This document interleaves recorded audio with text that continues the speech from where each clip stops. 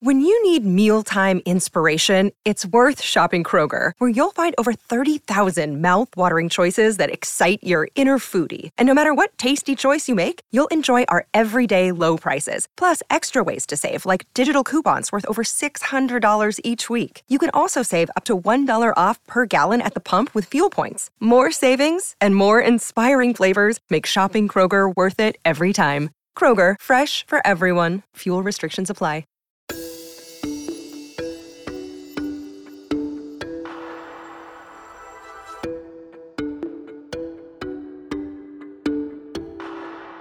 Even though we're all taught to always tell the truth from a young age, most of us aren't so honest.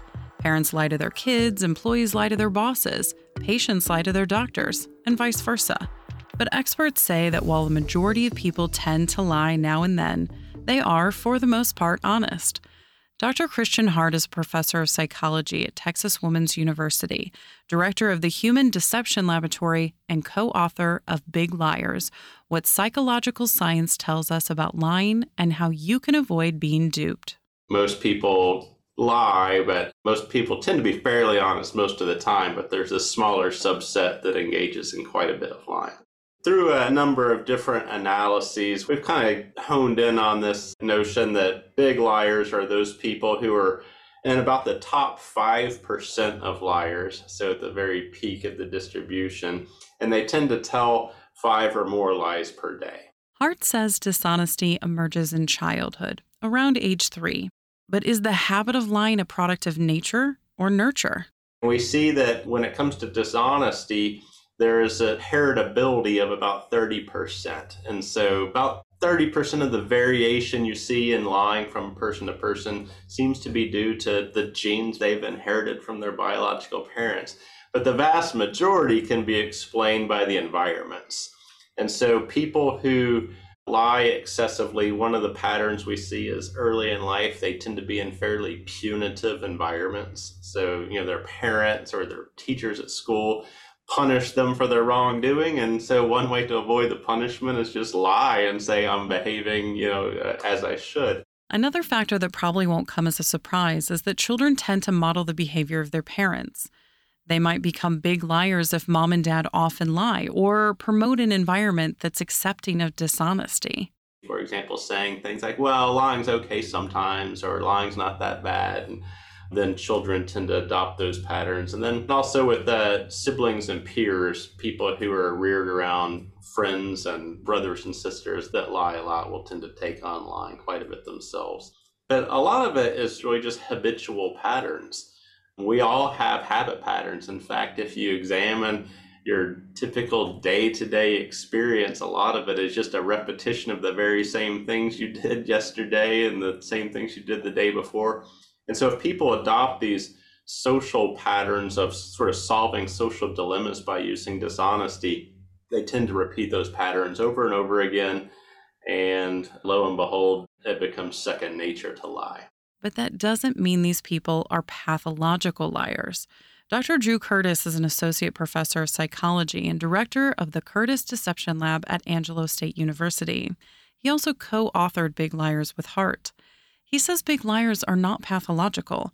That condition is something different. These are people that also do tell lies with great magnitude and or high frequency, but usually their lies are going to cause them problems in social relationships, occupations, or other areas of their lives, where that's not always the case for big liars. Big liars can lie and it not necessarily cause those same issues. So we separate those, and I guess the easiest way to think about it is pathological liars would be a subset of big liars.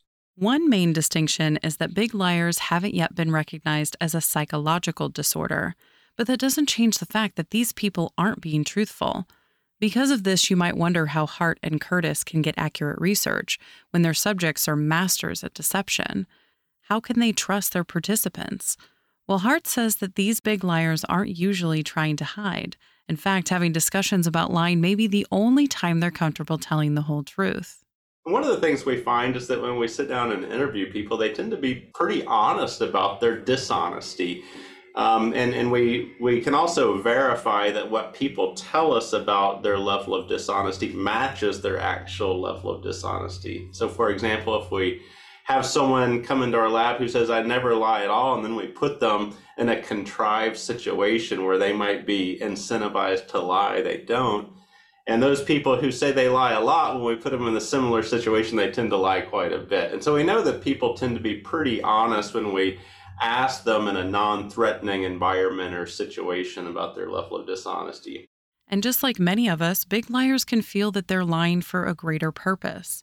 For example, telling a friend you love her new haircut when you might not actually like it seems like a helpful lie. But is it?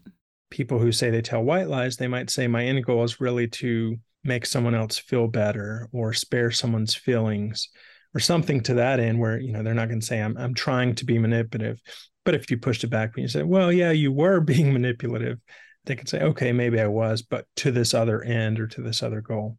These white lies can have big consequences down the road. Even ones as simple as the tooth fairy can potentially affect future relationships. I've done some research on parental deception, specifically with telling children about Santa Claus, Easter Bunny, Tooth Fairy, these types of lies. And so, you have parents that do that. The value of honesty is placed with a high premium, yet it's not necessarily lived out. And though Curtis says lies about Santa Claus don't usually have a lasting effect, college students report less relational satisfaction with parents who lied to them as children. But how can you tell when someone is lying? Hart says people are generally not very good at detecting deception. Even polygraph tests are only about 80% reliable, which is why the results are not permissible in a court of law. The fact is that some people are just really good at lying. Those people who are really good at lying are also really good at telling the truth. And what I mean by that is they just are very compelling and convincing people. And so they're compelling and convincing when they're being honest, and they're also compelling and convincing when they're being dishonest. And the patterns that we see is they tend to be very socially engaging. And with the rise of television shows about catching criminals, many of us believe we won't be the ones to fall for their con. But all of that late-night binging may not be as helpful as you think. Contrary to what many people believe, Hart says you can't tell someone is lying by just watching their mannerisms. So paying close attention to their eye movements or subtle facial expressions won't reveal a true big liar.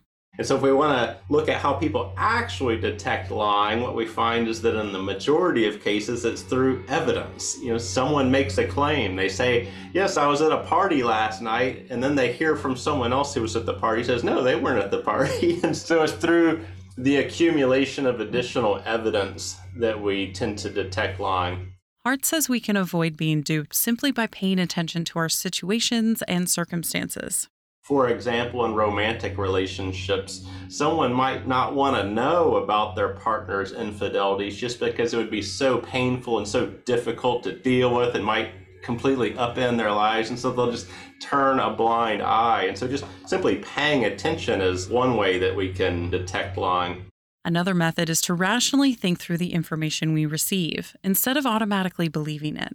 But if we pause and we pump the brakes and we really consider what's being said and carefully consider the evidence, we're more likely to detect the signs of dishonesty. The problem is that's a very kind of cognitively labor-intensive process, which is why we process things automatically much of the time. Another strategy is simply to adopt a more skeptical approach. And, none of us want to feel skeptical of people who are talking to us. And so I don't necessarily mean being cynical, but just simply asking what the proof is for the claims that are being made. And if we just simply look for the proof or look for the evidence, that can oftentimes help us root out those people who are being dishonest with us. But even with all of this research, Hart says even he isn't very good at spotting liars. In his day-to-day life, he doesn't especially care if people lie to him. It's only in more serious situations, such as when making an expensive purchase, that he pays close attention to the truth. I look for the evidence. I look for incongruencies in what's being said. And then also a good way to kind of position oneself to better detect lying is just to understand when people's motives are not aligned with your own. For example, if someone's trying to sell you something, their motivation is oftentimes to get as much profit as possible, and your motivation is to pay as little as possible, so your motives are to a certain degree at odds with each other. When we're in situations where our motivations are clearly different from someone else's, that's when I tend to really kind of focus in and pay attention. But that's not to say that everyone who lies is trying to be deceitful. People make mistakes all the time. They might give false information and not be aware of the facts. Lying requires an intention to be deceptive. Hart and Curtis's book, Big Liars: What Psychological Science Tells Us About Lying and How You Can Avoid Being Duped, is available now online and wherever books are sold. You can learn more about Dr. Christian Hart, Dr. Drew Curtis, and all of our guests by visiting our website, radiohealthjournal.org. For more behind the scenes, follow Radio Health Journal on Facebook, Instagram, and X. This segment was written by our associate producer, Polly Hansen. Our lead producer is Kristen Farah. I'm Elizabeth Westfield.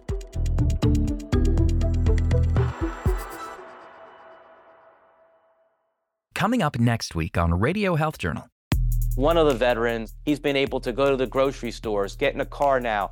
He really looked us in the eye and said his life was in a really bad place. This dog changed his life. Why service dogs are an invaluable resource.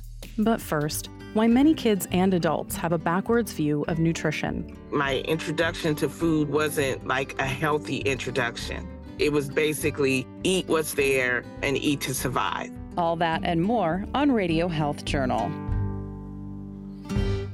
I'm Greg Johnson, host of Radio Health Journal. If you enjoy listening to Radio Health Journal, you'll also like our sister show, Viewpoints, which covers a wide array of topics from education to history to the environment. Here's a preview of what they're covering this week on Viewpoints. You work hard, you get your down payment, you have an income, you can get a house. As of 2022, that changed, especially into 2023, and now we're here 2024. For many people, buying a home feels impossible right now. Then, many astronauts from the 1960s who worked on the early space shuttle program actually made public statements to the effect that this is not a safe vehicle and people should not be flying it. The truth about America's retired space shuttle program. I'm Marty Peterson. And I'm Gary Price. These stories in depth this week on your public affairs magazine, Viewpoints.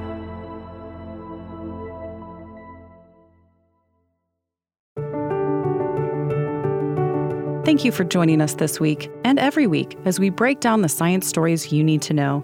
You can find all of our past segments and guests on our website, radiohealthjournal.org, or wherever you listen to podcasts. Follow us on Instagram, Facebook, and X for daily content, and tune in next week for another edition of Radio Health Journal.